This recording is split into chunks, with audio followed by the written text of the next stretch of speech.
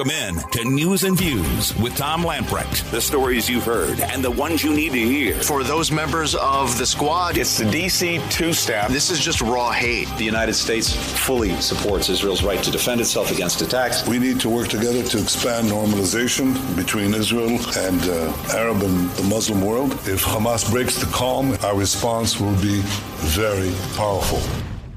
Your life, your values, your voice.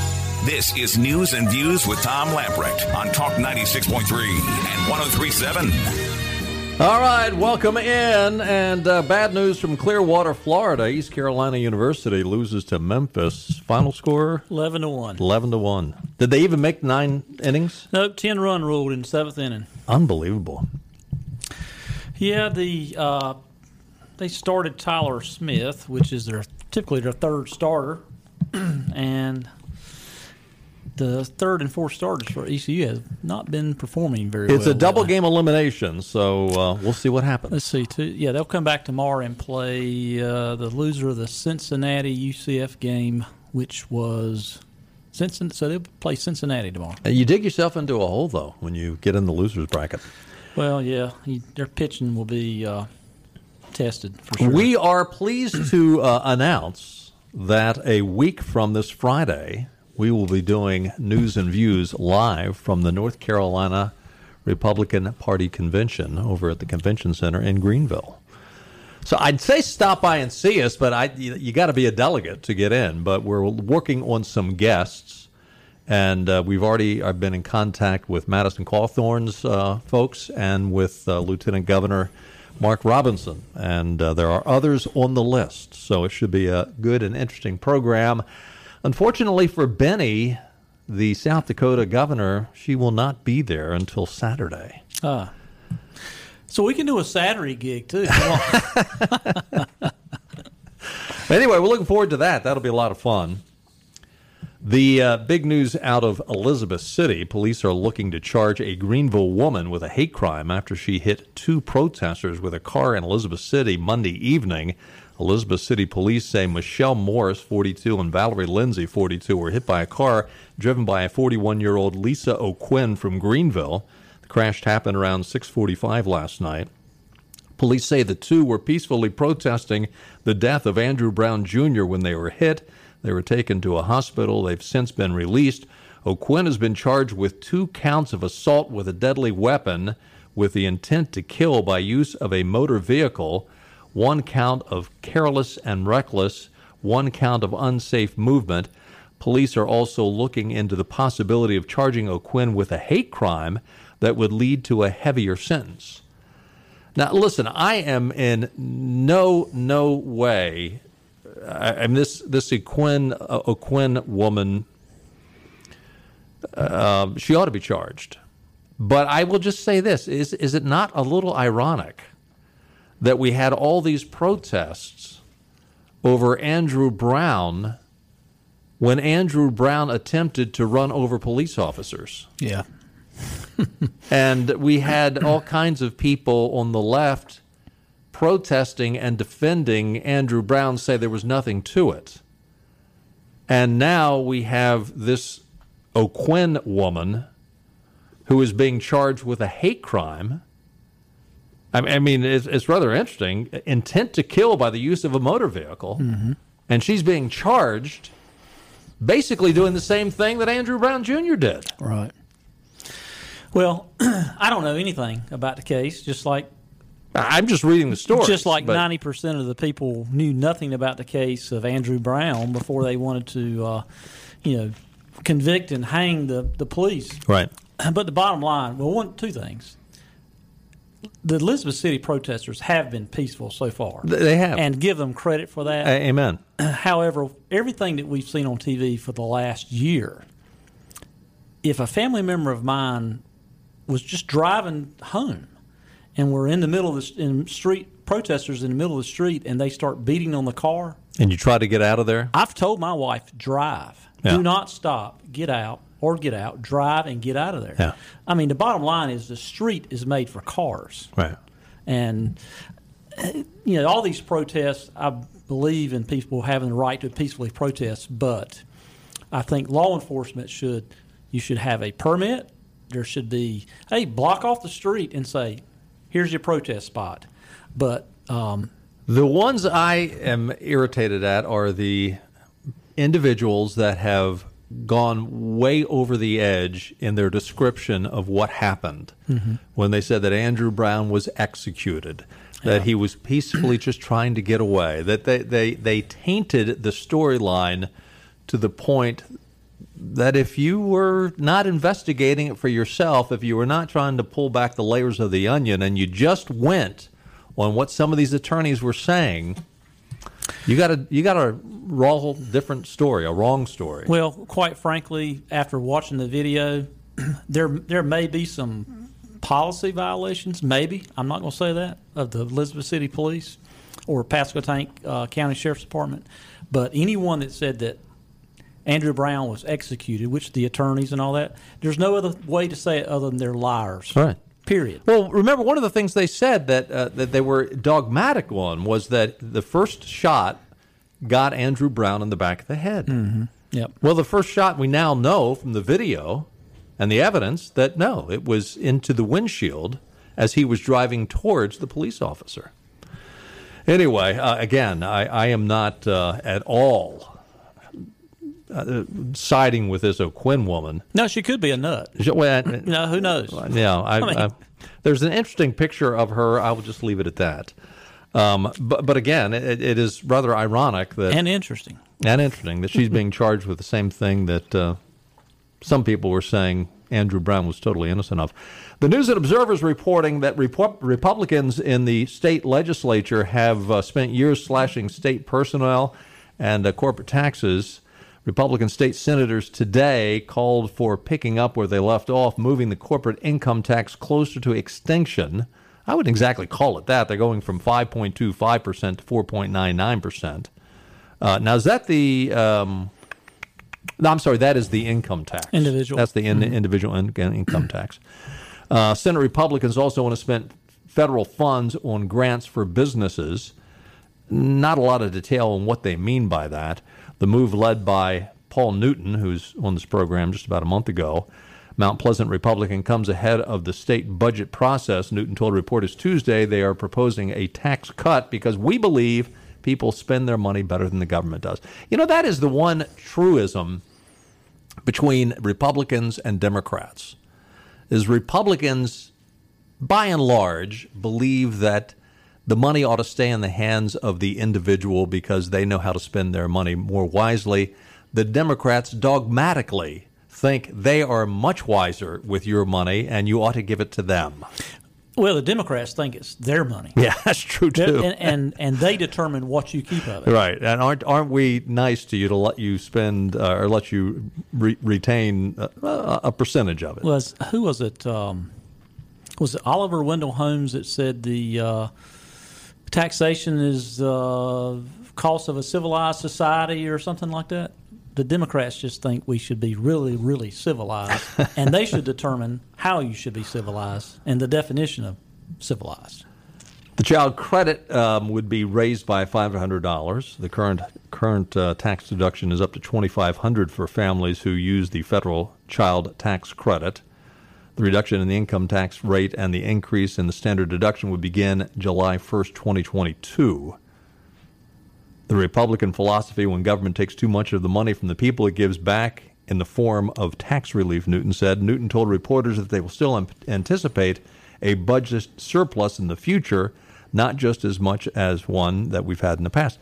Doesn't the Constitution, you might know this with a clearer memory than I have, but isn't the North Carolina State Constitution, are we not allowed to have an overly large surplus in our, we're allowed to have a rainy day fund, but doesn't the Constitution state that if we're collecting too much that we've got to refund it, or we've got to adjust our taxes, that we're not over collecting?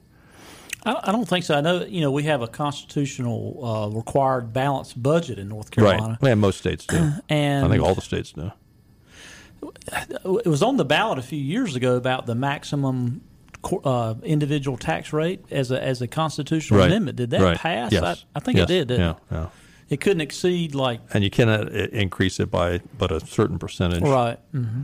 Anyway, they're looking to reduce your taxes again. So if you don't like to pay high taxes, vote Republican. Well, prior to the Republicans taking over the General Assembly in, was it 2012? Is that about when the Republicans took over the General Assembly in North Carolina? Does that sound right? 2010 or 12? Yeah, I'd say 10.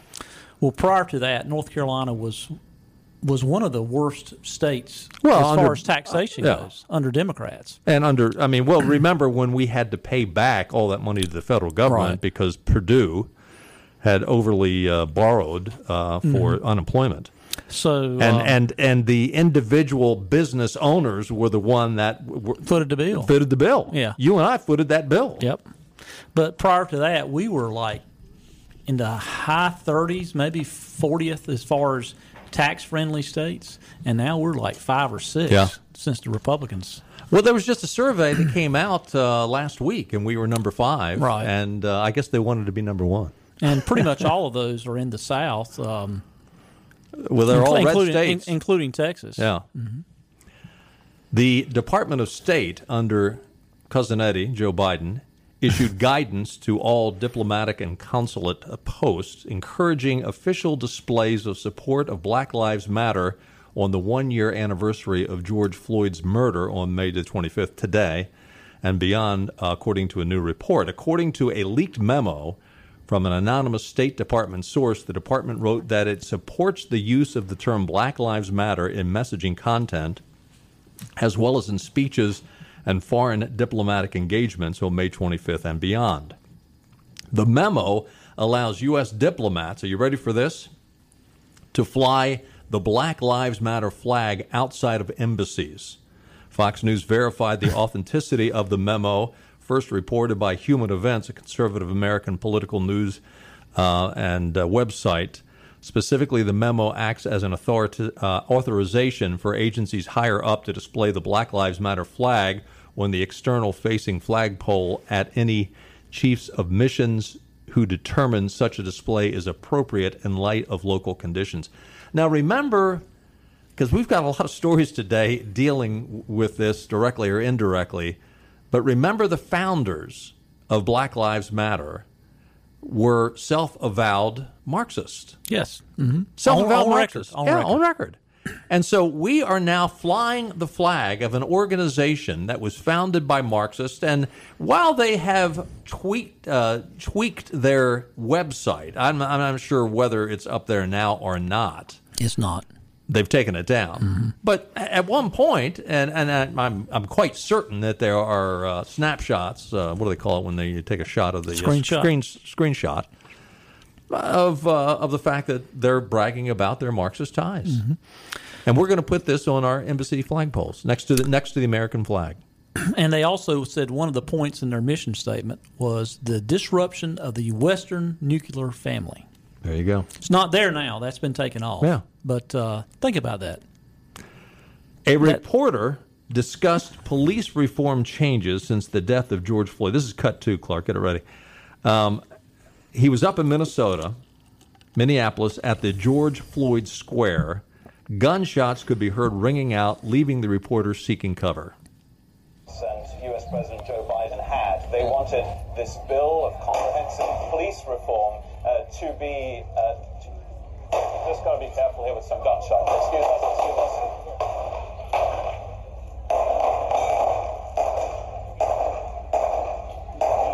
It sounds like gunshots. I'll let you know what this is. These seem to be gunshots. Get down!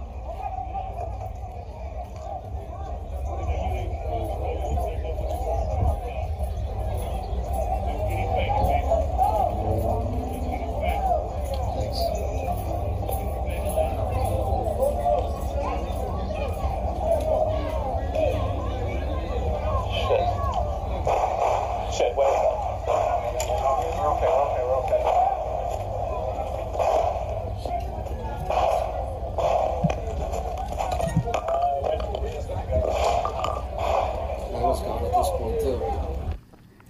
The reporter Philip Crowther, an international affiliate for the Associated Press, was on the scene You can hear the gunshots pretty clearly in the background. From our vantage point, we see one broken window. Apparently, the one that was fired, shots were fired at. Consensus among reporters was that we heard anywhere between a dozen and 24 shots fired. They went back and listened to the video. They counted 30 shots. George Floyd Square is quiet now, the reporter said about an hour after his initial tweet with that video. But a fellow reporter had just had her phone smashed because she took photos of a storefront hit by a bullet. No word on who smashed her phone. So how's it all working out for you? I wonder what's going to happen tonight. I mean, hopefully nothing. Hopefully nothing will happen, but I didn't realize it was the anniversary until the day of George Floyd's death. But I don't know how much more Minneapolis can take. These neighborhoods are. I mean, some of these neighborhoods will never come back, and that hurts the people. Well, $2 billion in damage from last summer's riots. Now that was more than just Minneapolis, but Minneapolis took the brunt of it. The Epoch Times has got a story today just talking about the fact that all these calls to defund the police, officials are now walking those numbers back, those claims back. Jacob Frey last year. Now, I will credit Frey. He tried to have a foot on both sides of the issue, but he did come out initially and just say, defunding the police isn't a real good idea. And he was slammed. He was slammed by Black Lives Matter and critical race theory folks. But you have, and of course now, the city council of Minneapolis just this week approved $6.4 million in more funding for police. Jacob Frey, the mayor, is pushing for more than that. Up in New York, the commie mayor Bill de Blasio, a Democrat, announced this month his city is building a police precinct in Queens to deal with rising crime. Last year he pledged to cut $1 billion. I mean, do these people not, I know they're morons, but I mean, do they not think that people will remember when they make these outlandish statements? Do you remember, did you travel to New York much, say, in the 80s, prior to Rudy Giuliani being mayor? Well, remember, who was the mayor back before Giuliani who pretty much bankrupted the... Was it Koch or Koch? Koch, yeah. Mayor It was Koch, Koch, yeah. He basically had bankrupted the city. But the crime, I was there. And the crime was bad. Yeah, I was there in 87, summer school, and the crime was terrible. But then, like in the 90s, when Giuliani took over, New York was transformed. Well, he'd stop and frisk, and that they claimed was unconstitutional. Regardless of what you think about him, Bloomberg kind of continued that trend. Is thinking protection and thinking, hey, if we have a safe city, people want to come here. Now no one wants to go there. According to New York Police Department data, there was a 76% increase in shootings in March of 2021 as compared to March of 2020. Mm-hmm. In Los Angeles, they're looking to hire an additional 250 more officers. They now the mayor there, Eric Garcetti, pledged to cut funding last year. How's that working out for you? He's a nut. In Baltimore, a city that historically had a high crime rate, that's where I grew up, and yes, historically it has always had a high crime rate. They have, in mid-May, they approved a budget of $28 million increase in the police department. In 2020, the city cut $22 million, so they actually are $6 million ahead of what the cut is. So they basically had a net increase of $6 million in supporting the police. The defund the police thing is, backfiring big time. In San Francisco, PJ Media is reporting in San Francisco, homelessness is taking over. And this is throughout California, but San Francisco might be the worst. Just people defecating and urinating in public, just the unsanitary condition of it all. And thieves are taking whatever they want. Now, if you live in San Francisco and you're dependent upon a small drugstore, and drugstores today, it's not just pharmaceuticals. Some small inner city communities, your local CVS or Walgreens is basically your survival store. That's where you go even to buy groceries and whatnot. 17 Walgreens stores have closed in San Francisco. Why? Because the homeless people just go in and pick up what they want and walk out with it. Mm-hmm. And the employees there are instructed to just let them go. There was a city ordinance that I think it was a state ordinance, but it's had a terrible effect in San Francisco, that if you're not stealing more than $950, it's just going to be considered a misdemeanor. People are going and stealing it, and they're literally setting up shops on the sidewalk. They go into Walgreens, take what they want, go out on the sidewalk and sell it. And this is your liberal policy. This is why California is emptying out. Last person out, please turn out the lights. Well, speaking of California, did you see the Fox News correspondent Lawrence Jones? I don't know if you're familiar with him. Yes. Did you see his? I think it was this weekend. He had a segment on Venice Beach in California. Yes, I did see that. Can you believe that? I mean, it's terrible, and they're enabling these people by continuing to just let them squat, do whatever. Do whatever. Yeah, and it's there's drugs everywhere. It's on the beach. It goes on literally for miles, tent after tent after tent, junk, stink, urination. And one of the questions he asked, or one of the individuals who was, I guess, a business owner or a homeowner there, why are you still here? And she said, well, I haven't given up yet. I don't think there's enough numbers to ever turn California, and that's by design just because of the illegal immigration. But I think there's a lot of Democrats and a lot of normal, reasonable people in California that is fed up.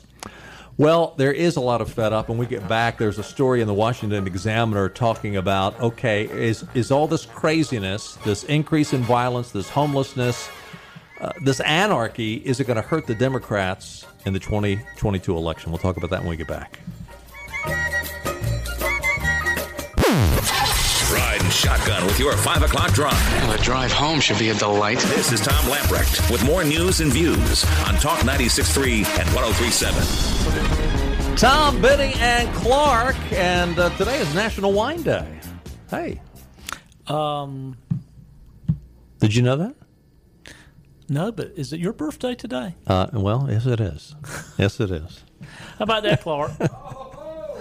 National Wine Day and my birthday, same day. A little birdie told me so. Well, there you go. It is. 67 today, 1954. Man, it goes quick. 54 model. It goes quick. That's right.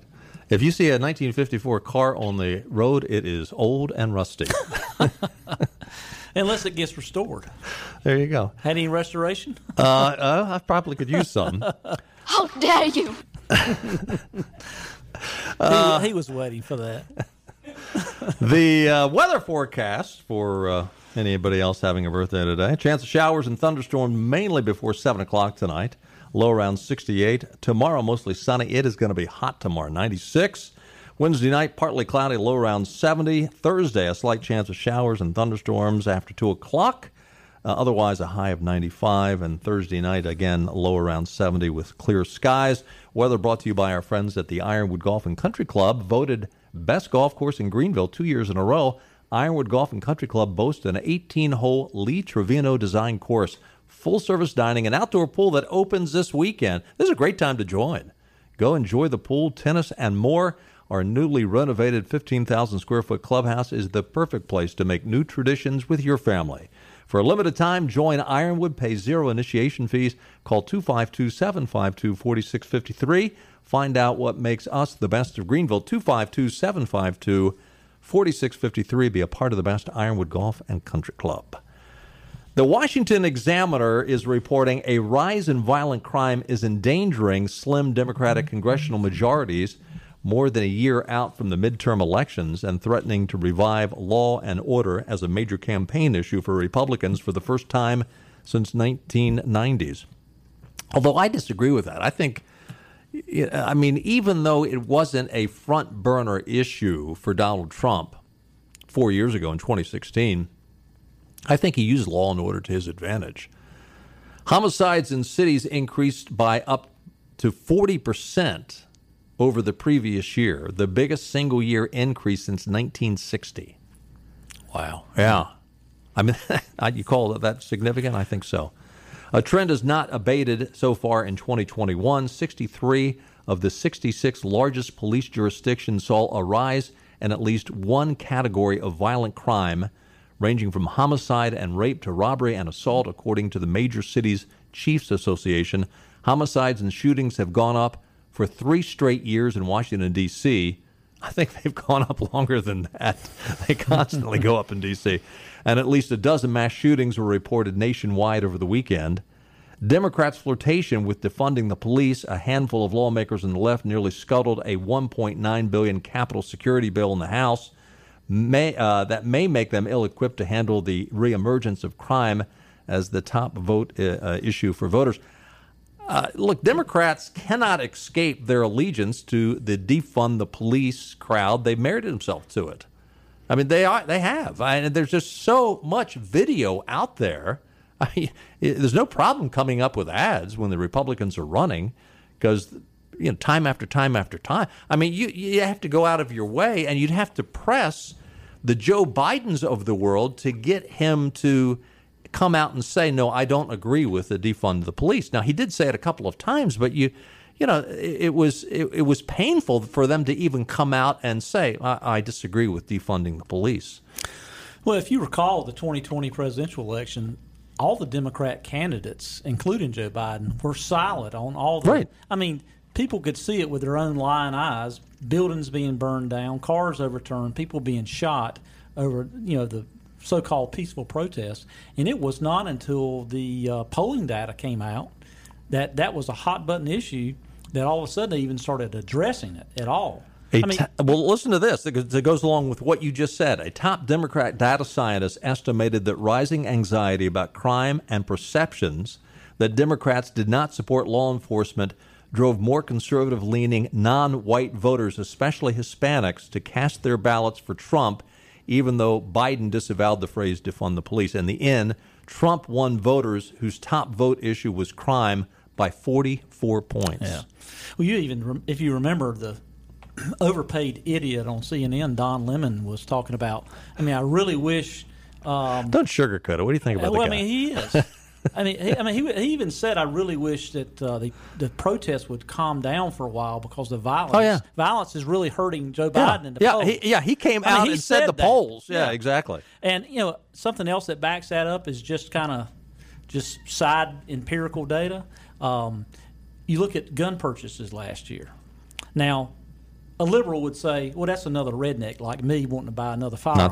Not so. When you look at what's purchased, it's firearms that are first-time buyers, and it's the type of handgun that a first-time buyer buys. Right. They can't. That's the reason the ammunition's out, because and they're very well. If you want to buy a small handgun that is easy to use, a small magazine 380 or something comparable to that, 357, 38, yeah, you can't find them. No.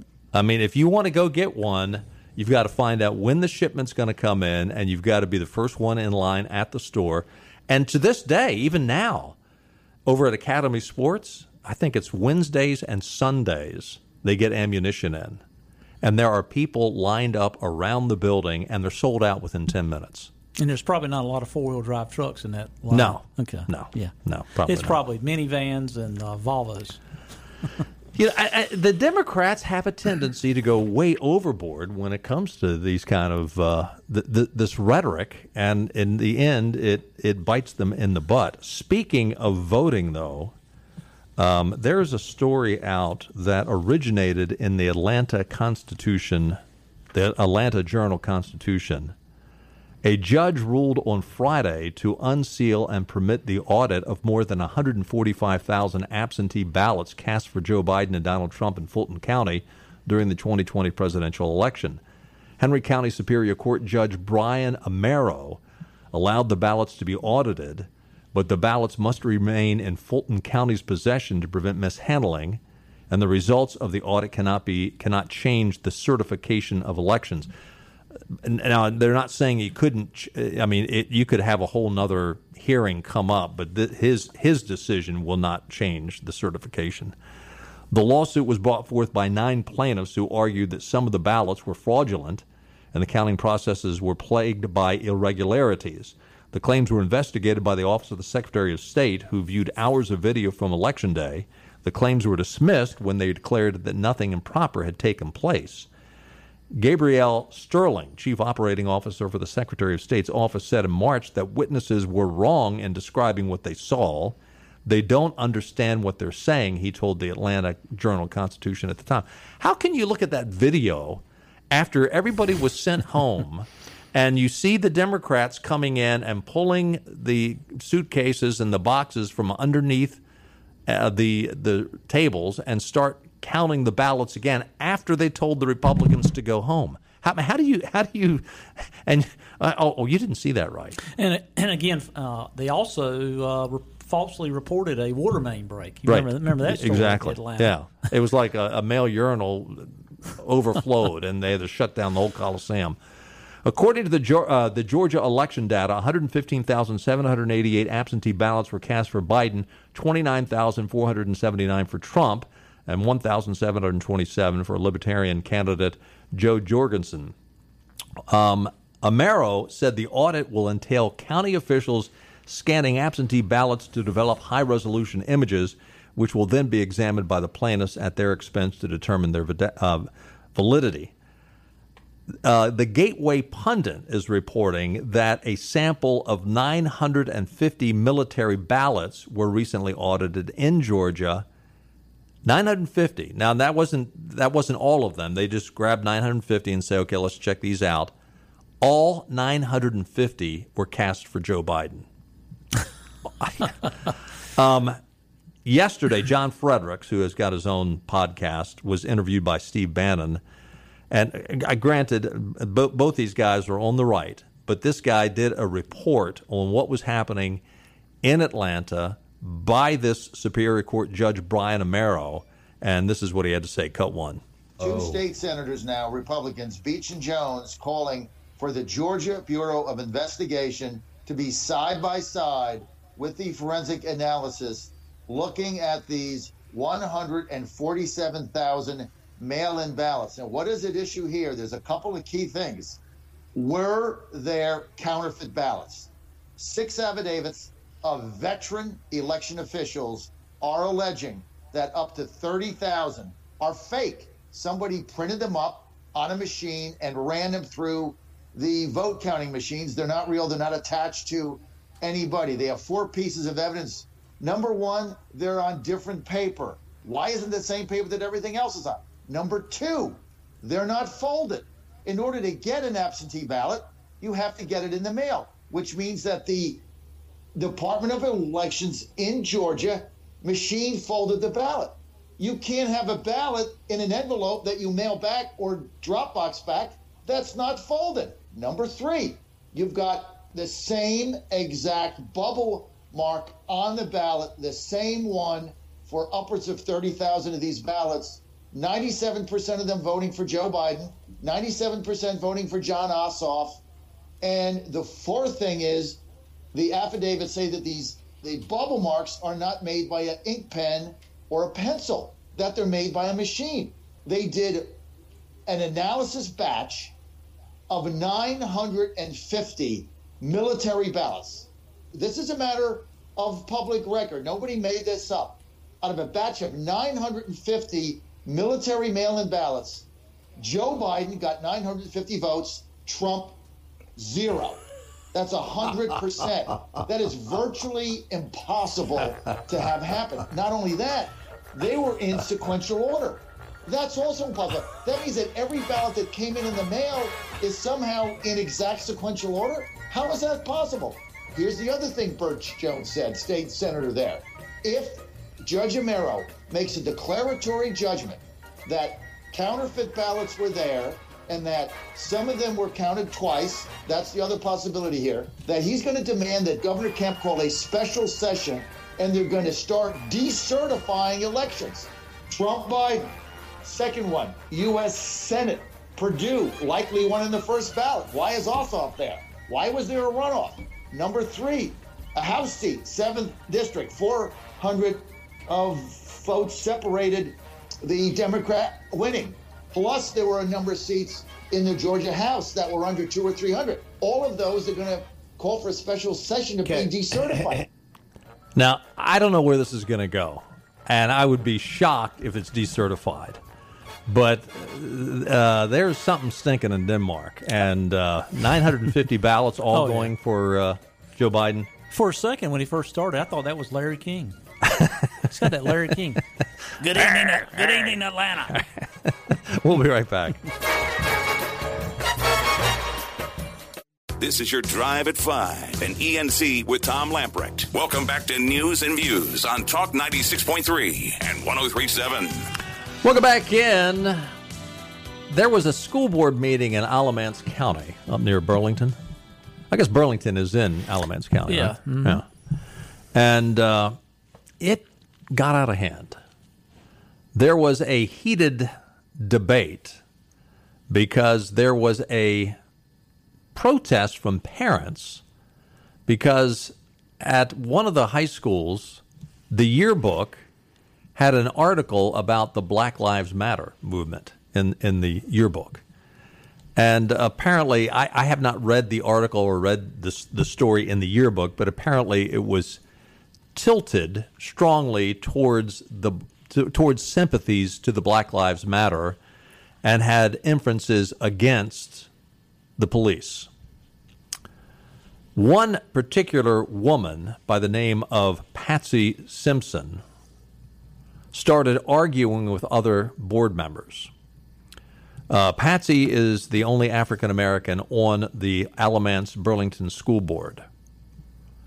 Quote, "Don't talk to me about setting an example when you talk about Black lives don't matter," Simpson, on the board's lone black member, said in exchange with an audience member. "Don't talk to me about that when you're talking about why I feel the way I do." Now, the audience member did not say that Black lives don't matter. They merely said that the article was inappropriate. This year's Southern Alamance High School yearbook included a National Year in Review featuring an article on Black Lives Matter. Jennifer Gregory, a Southern Alamance parent, told the school board on Monday that the Black Lives Matter article promotes hate, violence, and division and was anti-police. Gregory was joined by other speakers who urged support for a bill passed by the State House that the authors say would restrict the teaching of critical race theory in schools. The legislation, which is awaiting a vote in the Senate, would set rules on how public schools could teach about critical race theory. Now, the News and Observer said it set rules on how the public schools could teach about race and racism. Again, please note that critical race theory is a Marxist ideology, and that's what they're saying we're not going to teach. But some speakers also came Monday to defend the right of the students on the yearbook staff. Zach Clemens, a 2020 Southern Alamance graduate, so he's a fairly young man, contrasted this year's complaints with a lack of response to a Blue Lives Matter flag appearing on last year's yearbook's front page. If the yearbook isn't supposed to be political, then why was that allowed? Well, for one thing, it was allowed because a year ago and all years previous, it was not a political thing to support your local police. It was a patriotic thing. Right. That's like saying putting a picture of the American flag up is political. That's racist now, by the way. You know, the American flag? Oh, yeah. Oh, yeah. Well, on the other hand, as we said earlier in the program, individuals who started Black Lives Matter were Marxist. Amid the complaints, the school board chairwoman, Allison Grant, said she'd asked Superintendent Bruce Benson to review this year's yearbooks and the process and protocols. Simpson questioned why Grant had made the request without consulting the board first, saying it gives the appearance that they're saying that the yearbook staff did something inappropriate. Benson justified the review. This is, again, the superintendent, saying that we review stuff all the time. It might not lead to any adjustments, or it might. School Board Vice Chair Tony Rose stepped in and said he didn't feel it was inappropriate for Grant to have made such a request. This triggered another exchange that ultimately led to the meeting ending prematurely. "He's not going to speak to me in that matter," Simpson said. "If you want me to calm down, then everybody else needs to. Otherwise, adjourn the meeting, but if you come after me, Mr. Rose, I'm coming back after you. Audience members who were critical of the yearbook yelled comments at Simpson, who by then had risen out of her seat. Alamance County Sheriff Terry Johnson, who was at the board meeting for another matter, got out of his seat to intervene. What actions are we making for our kids, Johnson, whose handling of the Black Lives Matter protest has been questioned by some, said to Simpson and the audience, if we can't get along, how do we expect our kids to? You should never have come in here with this BS if you want to get along. Simpson responded, getting along is acknowledging who I am as a person. Simpson does a good job of making herself out to be the victim. Mm-hmm. Johnson responded he had always acknowledged Simpson as a person. At this point, the board voted to adjourn. You know, in the times in which we live. We are in the beginning of a mass extinction. You're going to get a lot of mileage out of that one, aren't you? You know, Miss Simpson is a prime example of being misinformed about the Black Lives Matter organization, because you don't hear about it in the media, except for us. And she looks at it as a soundbite, and of course Black Lives Matter. And yes, Black lives do matter. That phrase is correct. Black lives do matter. But Black Lives Matter, the organization, is a Marxist organization. We'll be right back. Back to News and Views. Talk 96.3 and 103.7. Just about out of time. We do have enough time to let you know we now have a true critical race theory postmodernist set to lead the Civil Rights Division of the Department of Justice. This is unbelievable. The Senate confirmed Kristen Clark as the first black woman to run the Department of Justice's Civil Rights Division in a 51-48 vote. And Susan Collins voted yes with the Democrats. No surprise there. John Kennedy did not vote. I imagine he didn't vote for one of two reasons. If it didn't, I don't know why he voted, but his vote didn't matter, knowing that Susan Collins was going to vote for her. We can talk more about her tomorrow, but I mean, this woman has written, she wrote an article for the Harvard newspaper years ago. This woman is just an avowed racist. She is. Yeah. And she's going to head the Department of Justice Civil Rights Division. Unbelievable. Hey, thanks for being with us, and join us again tomorrow. Happy birthday. Well, thank you, sir. I'm going to go out and watch some Little League Baseball to celebrate my birthday. Thank you.